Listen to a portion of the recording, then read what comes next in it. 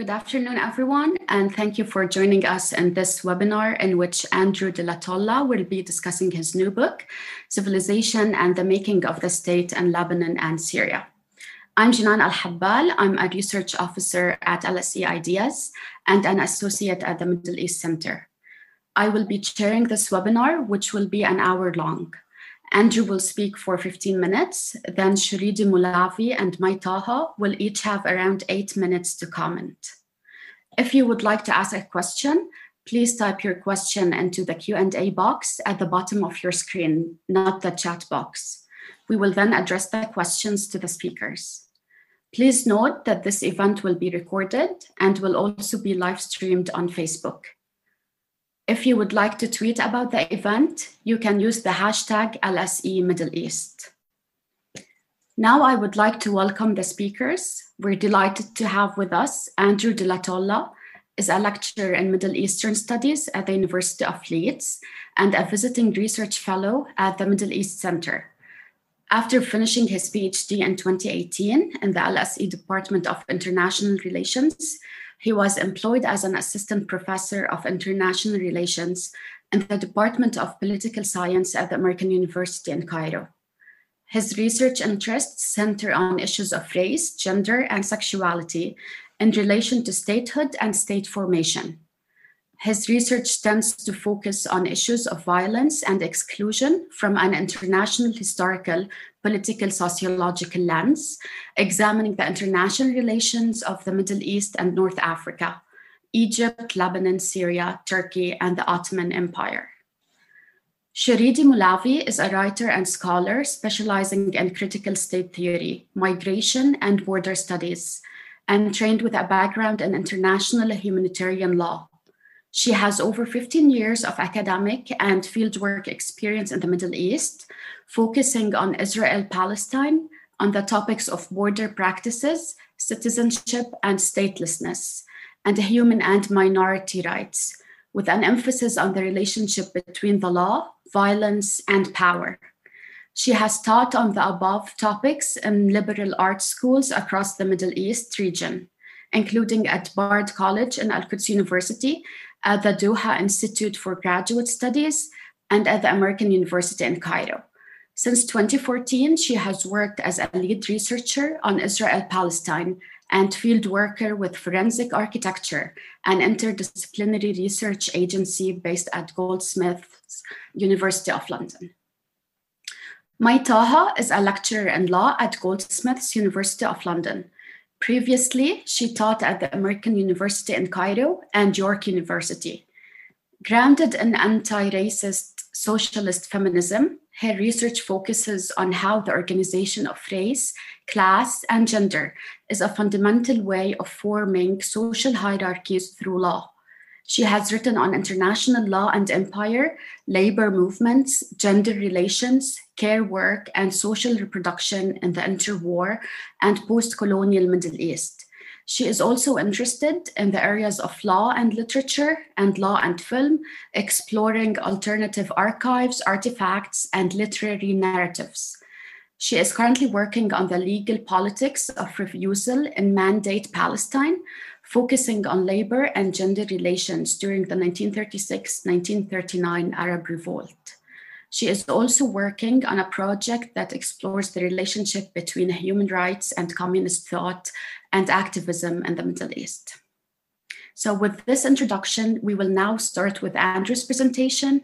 Andrew, the floor is yours. Thank you. Thank you everyone for coming today. I would also like to thank the Middle East Center for hosting the book launch and Nadine Al-Manasfi for organizing it, Dr. Jinan Al-Habbal for agreeing to chair, and Dr. Mai Taha and Dr. Shuridi Mulavi for taking the time to read the book and engage in discussion with me. So to begin, I will discuss the three arguments in the text, explaining how these arguments are being used throughout the book and what they intend to do. And then I will discuss some of the empirics, and that will follow from the organization of the book itself. So the book has three main arguments. First, that the modern state has been used as a civilizational standard or benchmark, one that has been produced in the 19th century and continuously reproduced in the 20th and 21st centuries. Second, because the modern state was deployed as a civilizational standard or benchmark, race and racism became embedded in the state-making process and the institutions and structures of the state itself. And third, the book argues that we should reconceptualize the modern state in the post-colonial world rather than continue to mobilize standards or benchmarks that are based off of abstracted notions of modern statehood developed from European histories of state formation. So in making these arguments, the book looks at how ideas and practices of modernity with regards to social organization and governance sought to civilize supposedly racially inferior societies. Known as the Civilizing Project, the attempts to implement modernization reforms and recast society into organizational units that reflected the modern state in Europe created systemic forms of alienation and social disruption at a domestic level. The book begins by bringing attention to the issue of abstraction of modern statehood in the social sciences. It focuses on how abstraction assumes universality across states to the extent that it is considered methodologically sound to engage in comparison between modern states and across global regions. This abstraction and assumption of universality, as Annabelle Chiano and Karen Tucker have argued, is a result of a coloniality of knowledge, a historically rooted, racially inflected practice that routinely elevates the knowledge forms and knowledge-generating principles of colonizing cultures. So in relation to discussions on contemporary state building and development, what Chiano and Tucker highlight is particularly evident when we discuss failed, weak, or strong states, or even discussions of rogue states. In the first instance, these typologies are attached to hierarchies that are socially and culturally constitutive. These hierarchies are also measured by upholding the modern state in the West or in Europe as being the closest to the abstract ideal type of state and the example for other states to model themselves after. This is a continuity from knowledges and practices of imperialism and colonialism, where the social order and governance of the European modern state was considered more civilized. By positioning the European modern state as evidence of European social and political advancement, the civilizing project of imperialism and colonialism was considered morally justified, explaining the advancement of European civilization in comparison to the majority world, the global South. The social and political characteristics that facilitated the development of the modern state were attached to the racial character of white Europe. In contrast, the supposed underdevelopment of the majority world or the global South was attached to the racial character of barbaric civilizations. And this included the Ottoman Empire, China, and Japan, but also had an additional hierarchy, which was the savage civilization, which included Black Africa and indigenous populations in Australasia and North America. So in thinking about statehood,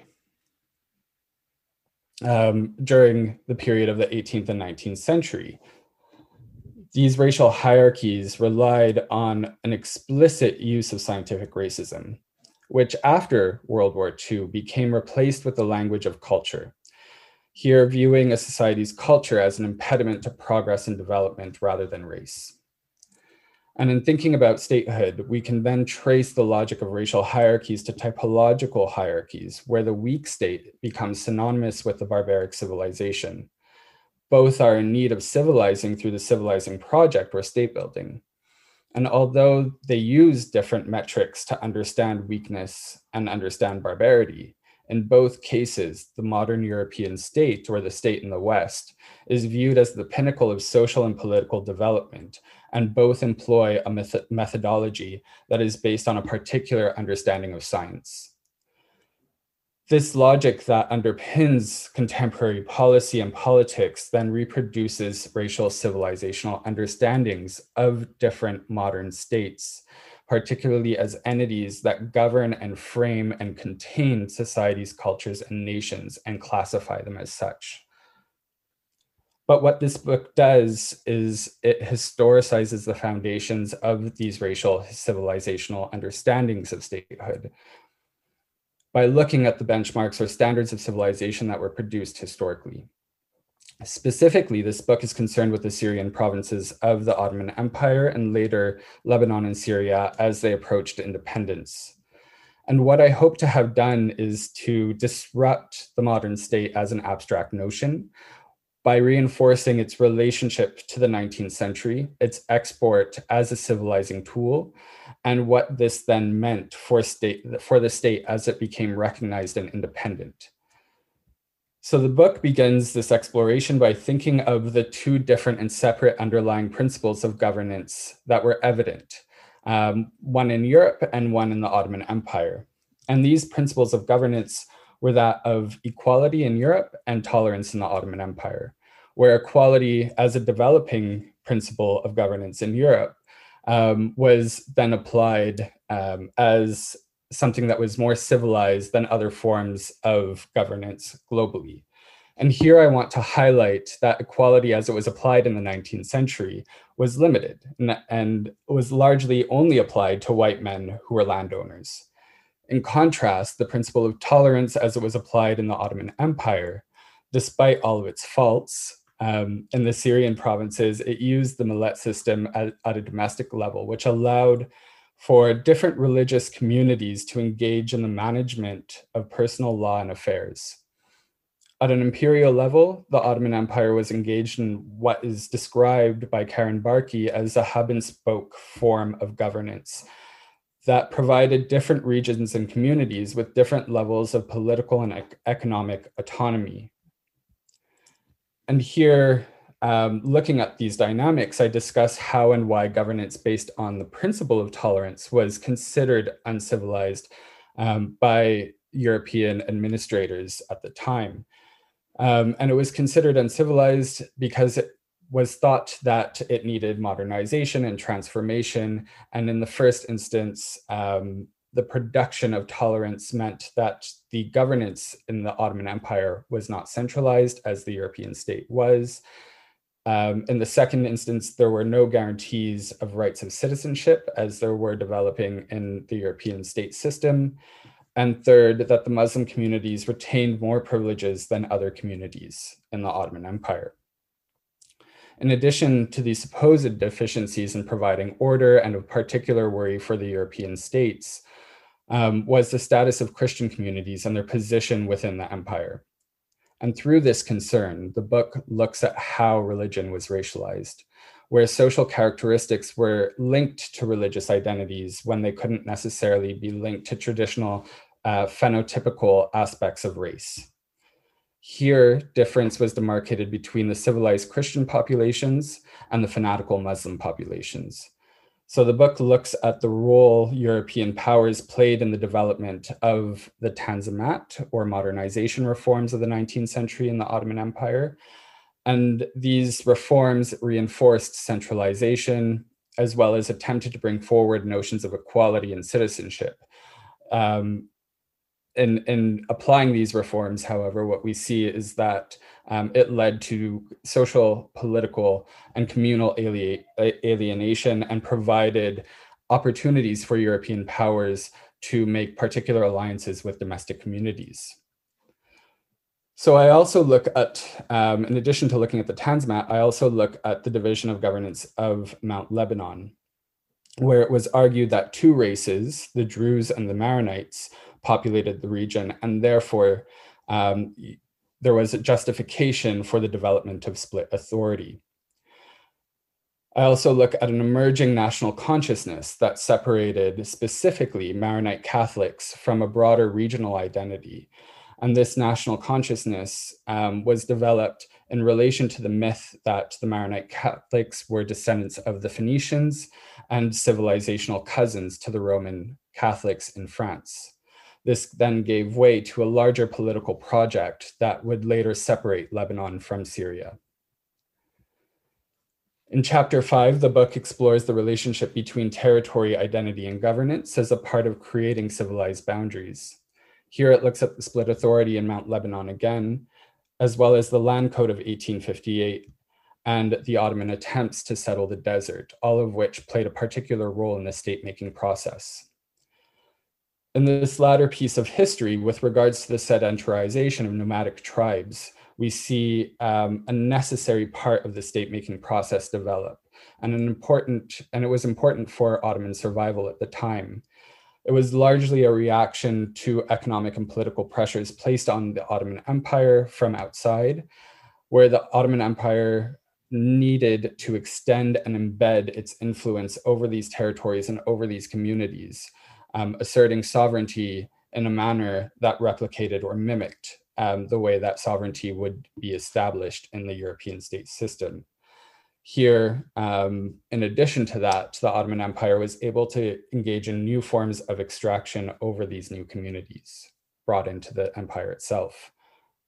So as the book outlines, the practices of racialization tied to a civilizing project that disrupted customary political and social relations within the Syrian provinces was not benign. The social and political alienation that was caused led to instances of violent resistance. So while the Aleppo uprising of 1850 and the Damascus massacre of 1860 are often not discussed as instances of resistance, this fails to see the real political and economic disparities that were developing from increased European interference that privileged Christian communities above others. Indeed, these were mere precursors to other revolts led by Faisal in 1918 and later the Druze in 1925. The consequence of these instances of violent resistance, however, emerge in the narration of these histories, where resistance is actually removed, or the notion of resistance is actually removed, and violence is considered a result of a civilizational deficiency and a civilizational failure that is evident in the unwillingness to engage in institutions and structures of modern statehood that were being applied. Separately, we also see other aspects of resistance through the development of national identities. However, I argue that in these instances, the nationalisms that developed made use of the language and structures of modernity and sought to mobilize national identities as a means to push against foreign interference and as a means to carve out a space for statehood. Initially, this was seen in the Young Ottomans, and it was later picked up by the Young Turks, the Arab nationalists, and the Syrian nationalists. In these cases, what emerges is that with the development of these national identities came the civilizational notions of difference.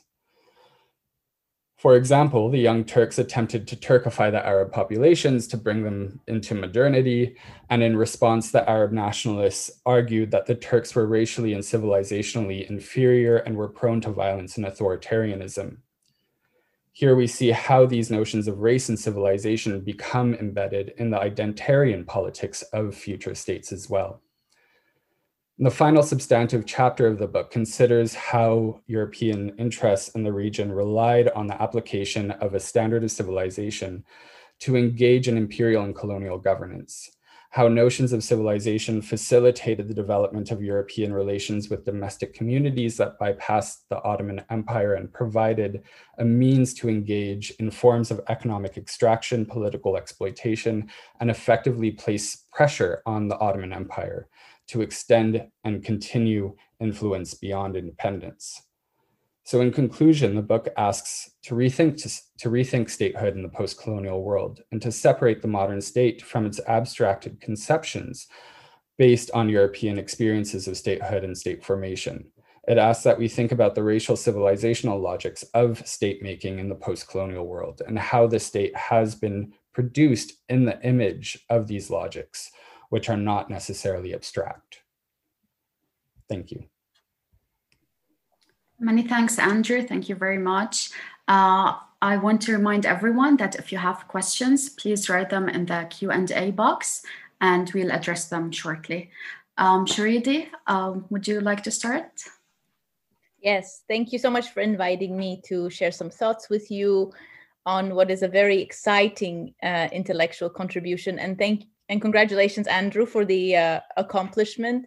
Some of you might know that I was with Andrew in Cairo during the period he was writing this book, and his scholarly focus and his drive has often put me to shame. So I'm very happy to be here.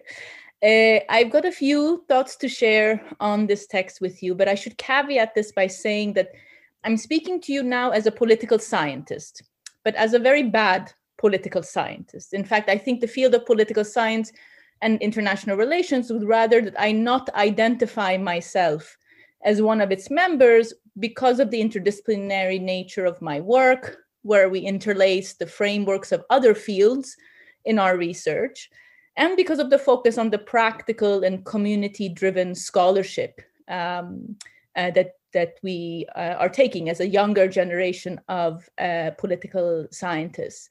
And perhaps most vividly, because I, like Andrew, have also a more than healthy distaste and distrust of the state and of state-centric approaches, methodologies, concepts, understandings of human societies, and the lived experiences of people. And I think this skepticism is what alienates us as young scholars from the field.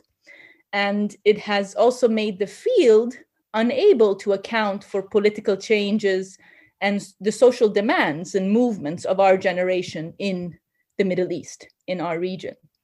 So in many ways, for me, the strength of the text lays in finally outlining something intellectually that many scholars in the field, like myself, have felt and have been confronted with in the discipline of political science when writing about societies in the Middle East, but we didn't have so clearly laid out, I think, until this moment.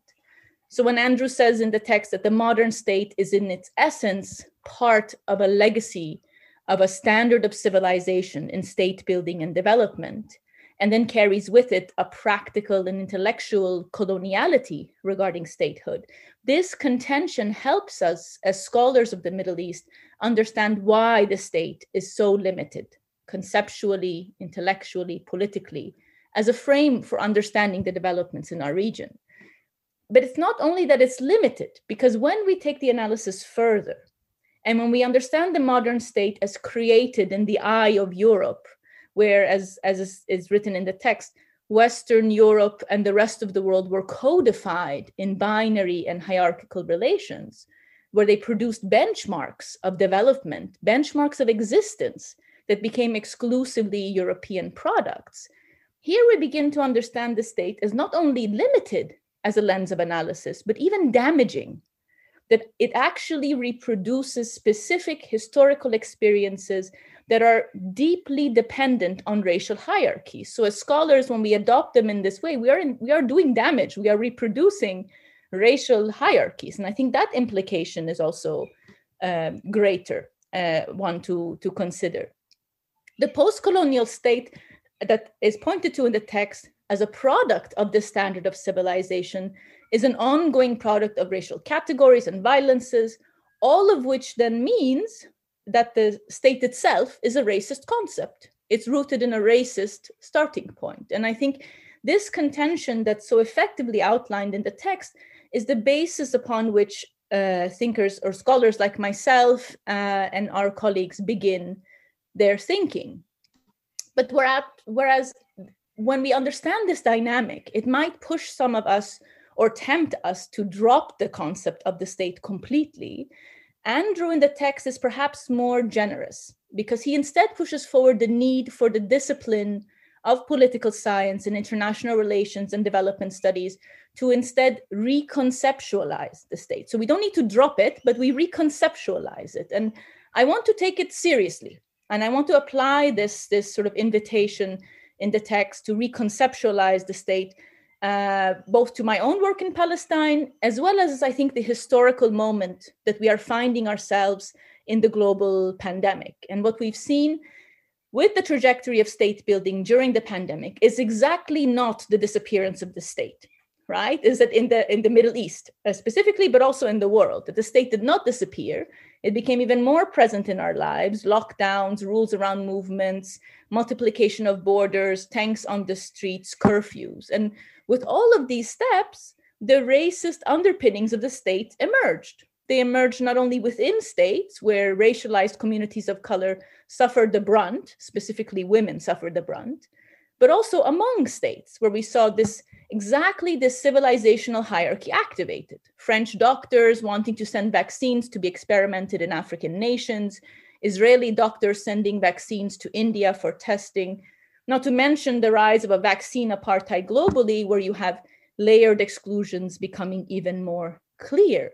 So in this historical moment, the state as a unit of analysis remains relevant for understanding how racism works, right? The state helps us understand how racism functions in the discipline.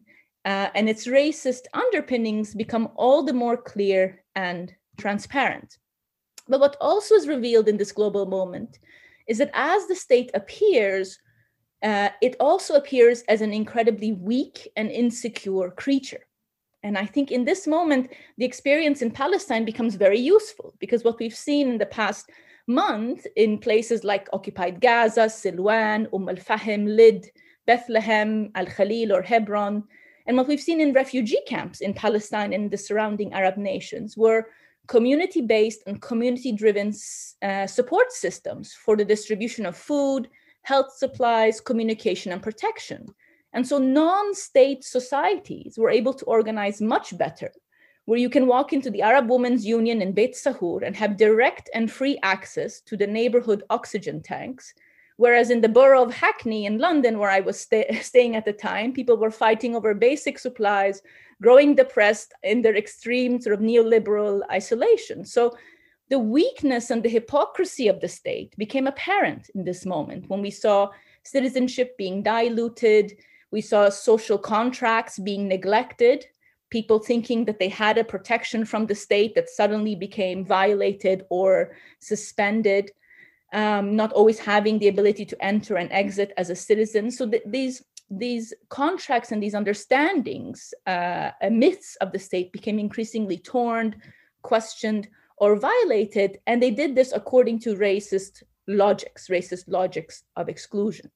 And so I'm ending soon, but I'll just say, what does this mean then? What does it mean that we now understand the racist and civilizational underpinnings of the state and how they play out specifically, I think, in the Middle East? And I think, again, here I will bring us back to Palestine, which is really my starting point, given my own research. I think the recent events in Palestine push us increasingly in this direction of doing research and of thinking about human societies and struggle.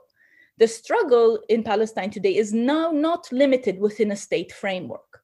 We have refugees, residents, citizens mobilizing along the same lines in ways that they haven't done in the past, making claims that go beyond the state, beyond the government, beyond what state representatives can provide, and acknowledging the importance of adopting multifaceted forms of both creative resistance and violent resistance. So violent resistance becomes as part and parcel to confronting the racism of the state as creative resistance does.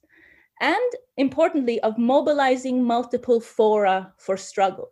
So it's not only the state venues for like legal forums that become important, but because of the standards of civilization within which the modern state is based, because of these colonial legacies, legal forums are just one.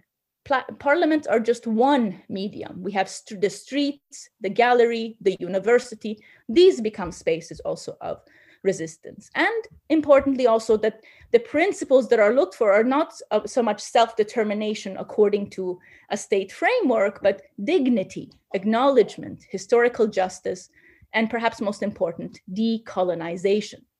So I think in the text in revealing the underpinnings of the state, it points to the importance of decolonization, both as a method and as a framework for understanding politics in our historical present. And this would prevent us from falling into the trap that Andrew has pointed to in the text, where national resistances and decolonial ones have in the past adopted state-centric frameworks and then reproduced those standards of civilization. But instead, this text and the disruption of the state as an abstract concept becomes a reminder to rethink of decolonization itself, to rethink of it as a lifelong practice that goes beyond state modes and the organization of life.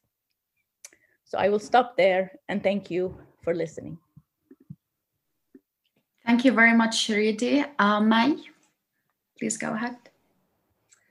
Thank you, Jeanne, and thank you everyone for organizing this. So first, congratulations again, Andrew, for your excellent new book. I thoroughly enjoyed reading it, and I'm really, really glad to be here to think collectively through the book with you and Shridi and everybody else.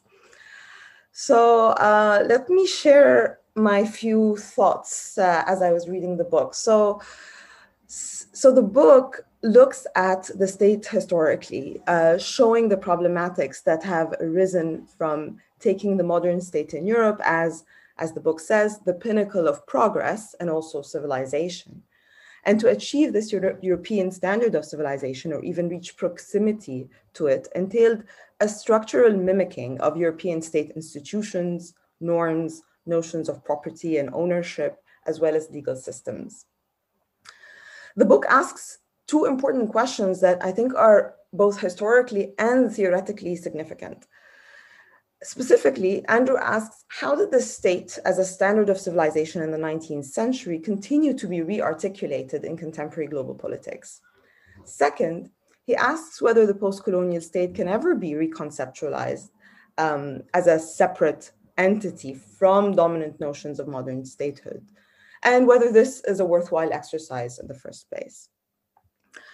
Through engaging with these questions, the book takes history seriously. And while interdisciplinarity is important, especially when you're looking at such a central entity in global politics as the state, the turn to history here is political because it deliberately makes the important argument that structures of oppression and exploitation have been historically co-constituted and continue to mutate in different ways across time and space. By historicizing the state in Syria and Lebanon, the book stands in line with other critical scholarship that reject the essentialization of the Middle East as a place of violence, war, and sectarianism, as if somehow they appeared from thin air. Indeed, as Osama Makhdisi argues, we should dispute the view that the Arab world is some kind of, and I quote, a pathological place consumed by the disease of sectarianism, close quote. And this pathology applies not only to the disease of sectarianism, but also, as I mentioned, war, violence, and fanaticism. In fact, all forms of resistance against the colonizers were seen through the lens of this pathological place of barbarity. Writing against the narrative that essentializes the colonized as predisposed to barbarity and fanaticism, Andrew presents a complex analysis that shows how the populations in the Syrian provinces resisted their alienation and oppression with the use of violence.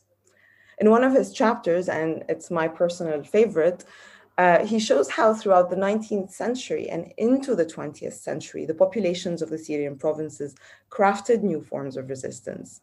And importantly, the book reads beyond simplistic notions of the violent East.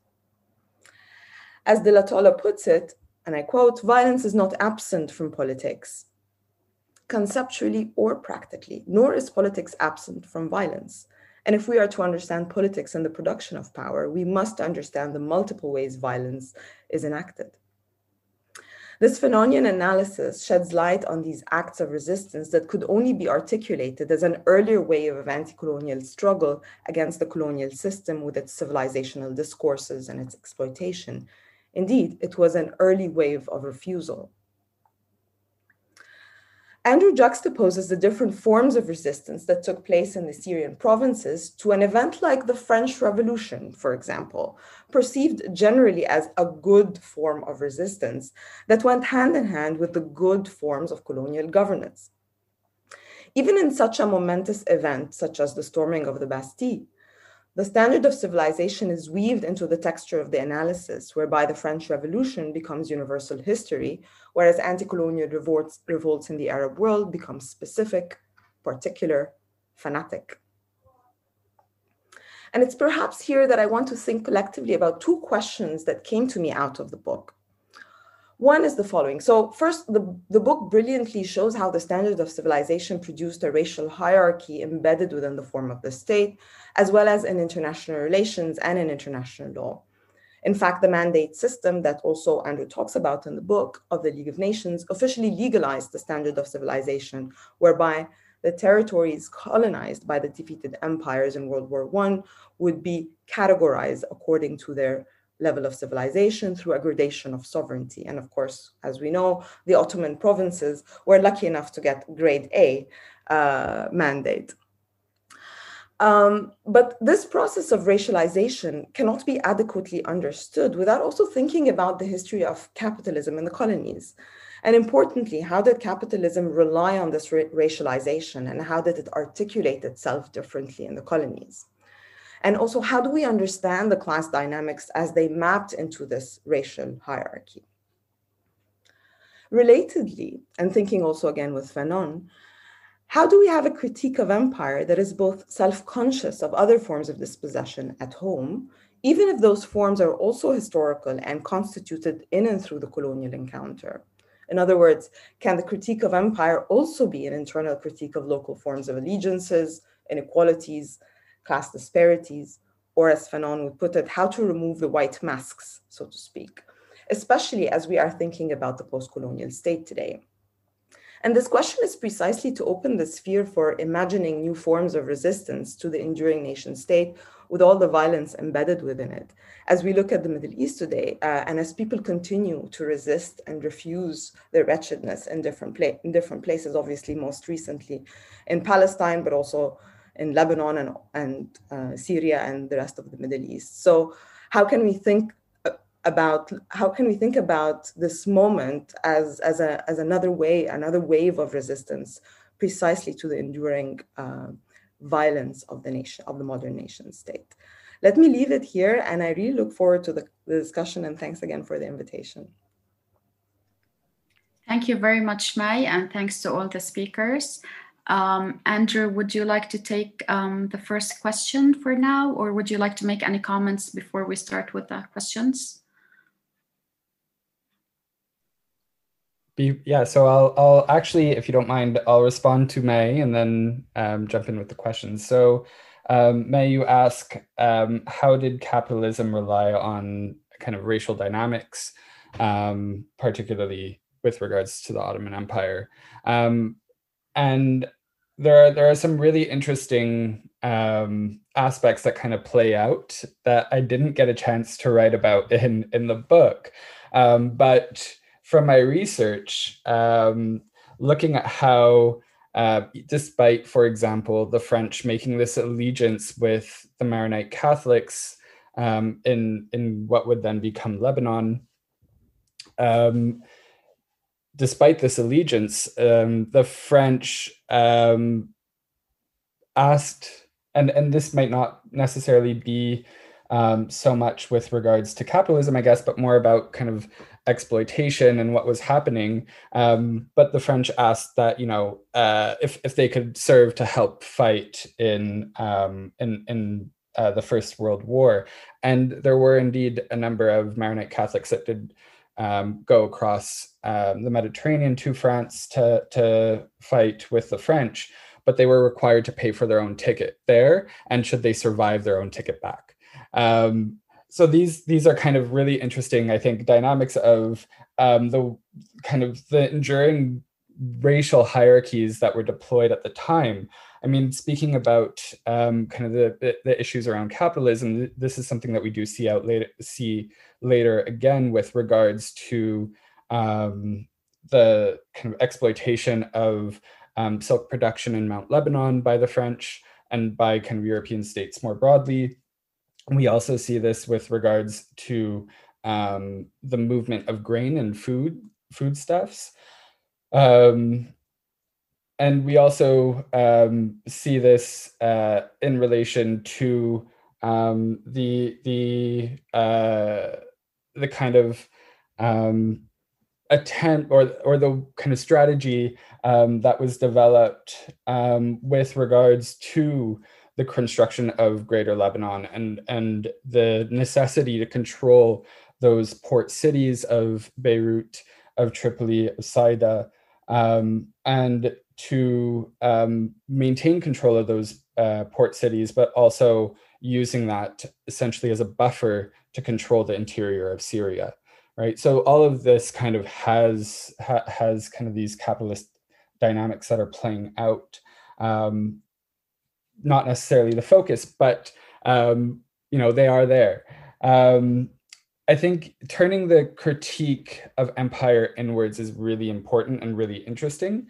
It's something that I did struggle with when writing this book, because the Ottoman Empire is an imperfect empire. There is a lot of internal violence that is conducted. There's no kind of great system of governance that emerges. We spoke about this before. Even the Millet system is problematic, right, in terms of forcing communities to pay a head tax for their livelihoods. And it's a difficult comparison to make, because you don't want to you don't want to exonerate one and kind of blame the other.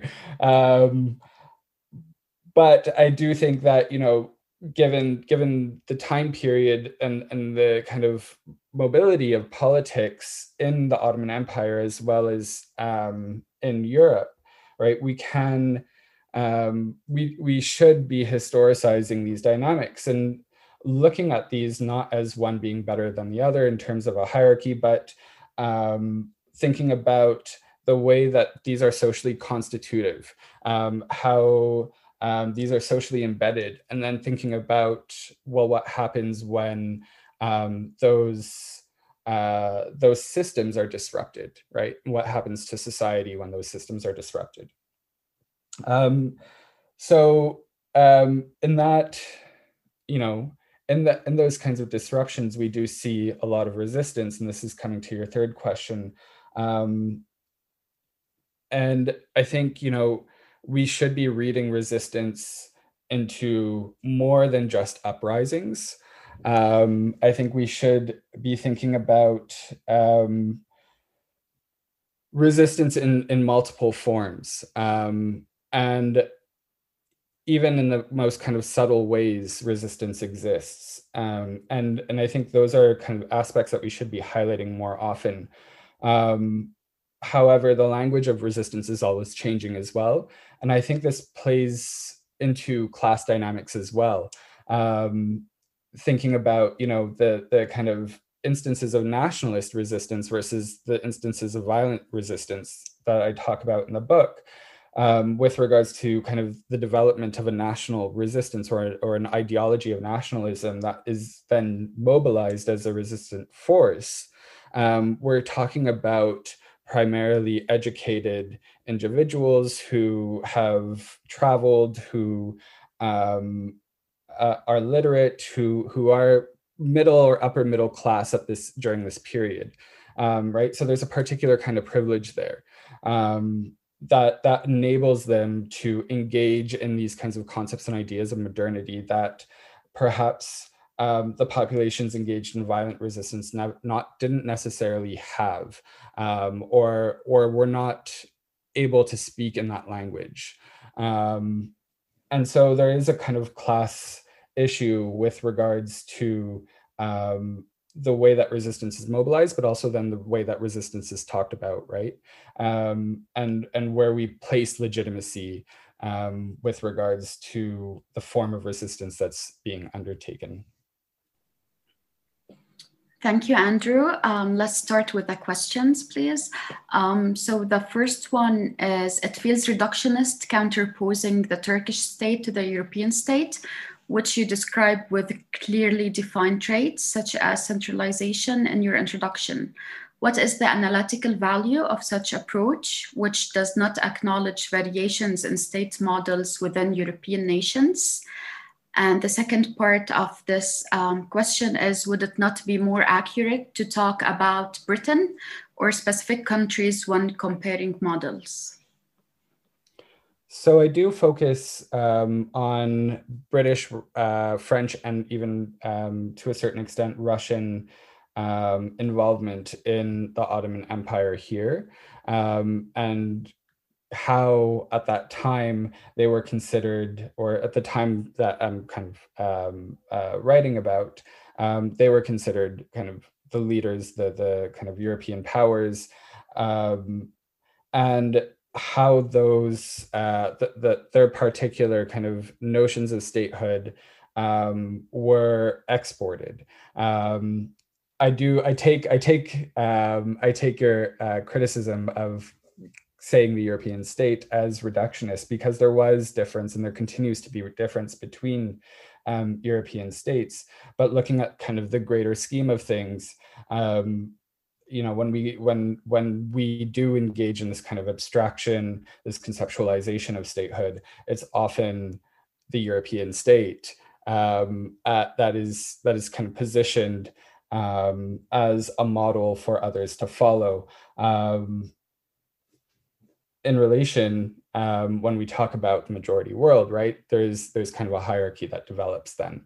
So it's really that I'm pointing out, not necessarily pointing out kind of the kind of broader differences, or more specific rather, differences within European statehood.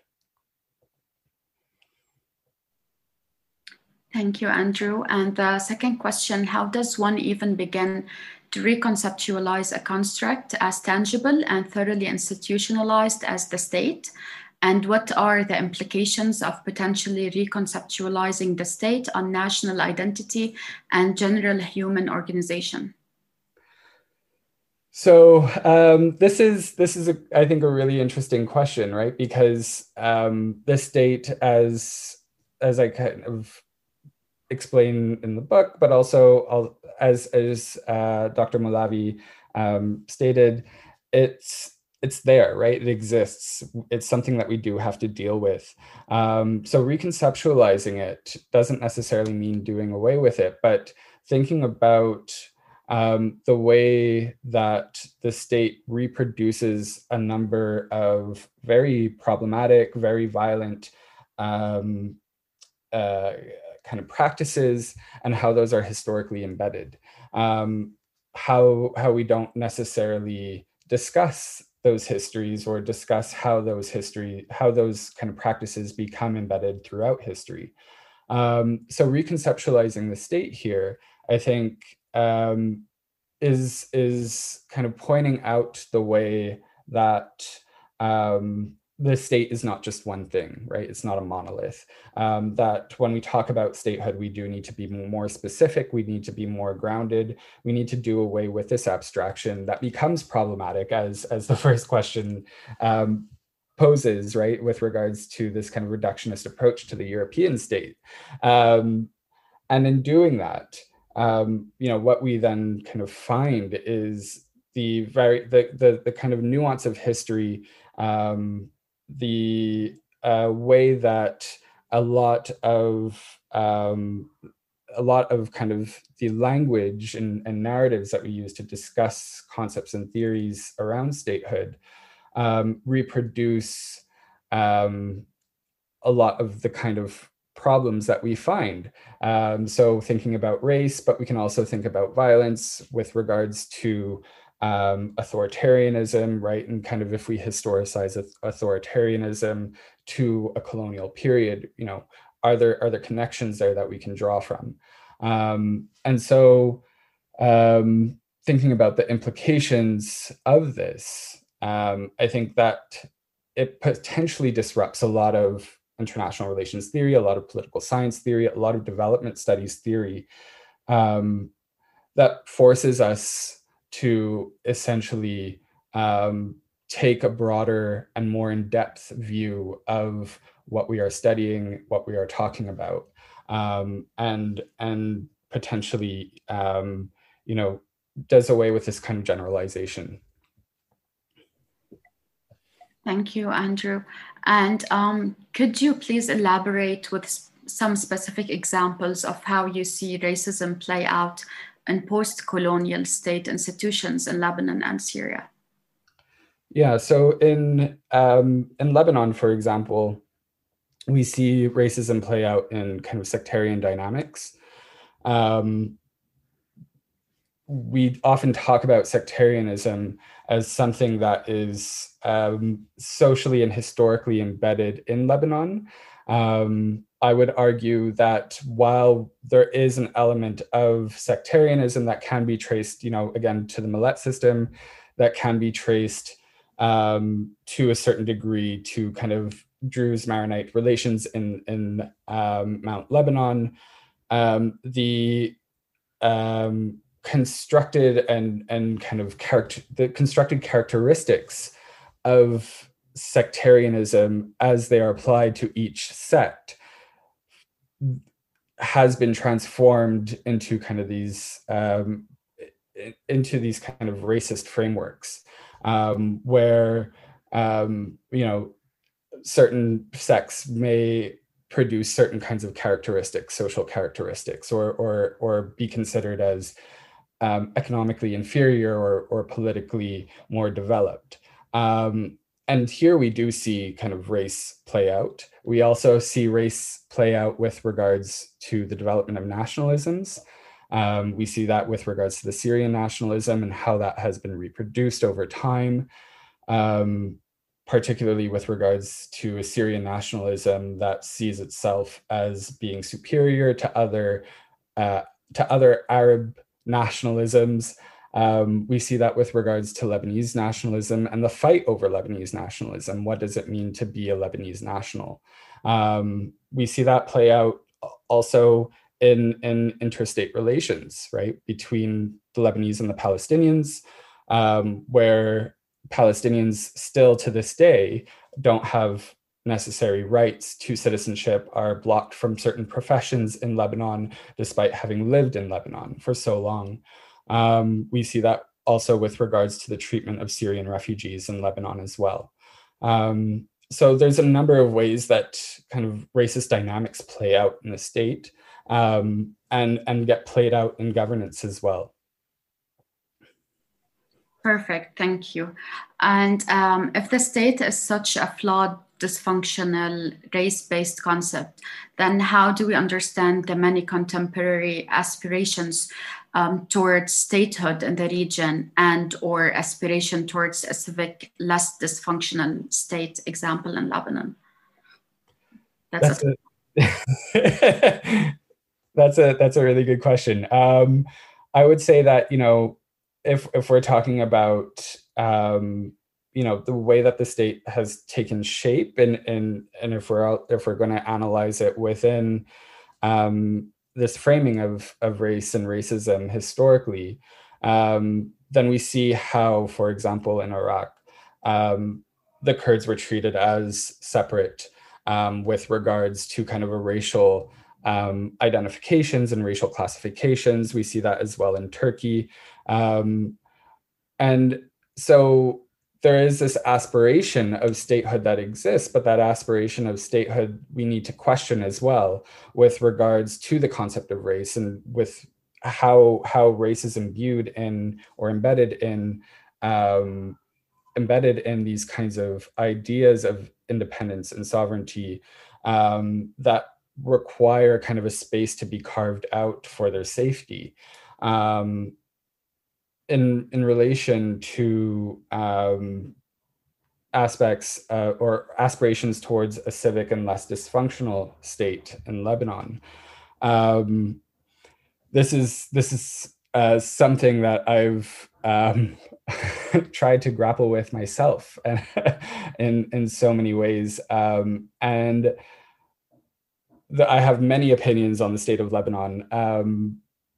And I think, some of them probably are popular, and some of them are probably unpopular with certain individuals and certain ideologies.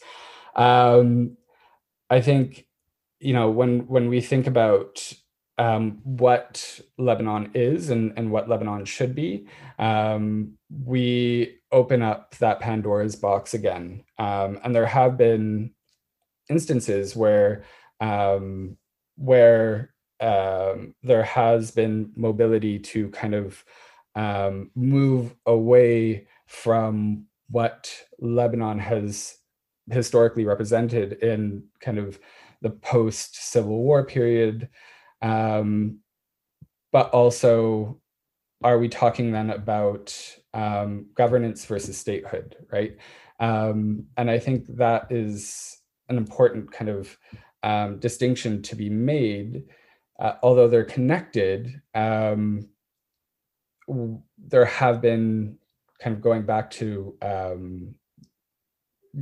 this issue, there have been instances where, especially following the port blast, where the state has been, or the government has been completely bypassed. We see that with various kinds of NGO and civil society organizations. We saw that with Impact Lebanon, we saw that with Beit al-Baraka, we saw that with Badayati, all of these groups who actively function in ways where the state refused or could not, to the point where these organizations were asking other states globally to funnel aid directly to these civil society organizations and bypass the government. And there's an effort there to kind of, I think, redefine who and who the state is for. But I do question then, does that actually lead to a transformation when it comes to dealing with or kind of engaging with Palestinian refugees or Syrian refugees, or even domestic workers, right? Where these kinds of institutions and structures of statehood that are very much embedded in kind of legal doctrine reproduce these kind of racist classifications. Thank you, Andrew. I believe there aren't any more questions. Does anyone have any questions or any further comments from the audience or the speakers? Okay, and my own question to you, Andrew, what do you think of the protest movements in Lebanon? Do you see them as effective, or as another kind of resistance should be examined in order to reform the system or have some political transformation? I think there's some really interesting things happening with the protest movement. And I think we need to see this movement as something that is enduring, and also that didn't just develop, last year. It developed in 2015 with the garbage crisis, and it's been something that's been building momentum. And I think I have a very positive outlook on it. I hope that it's only a matter of time before the system changes and the protesters get what they want.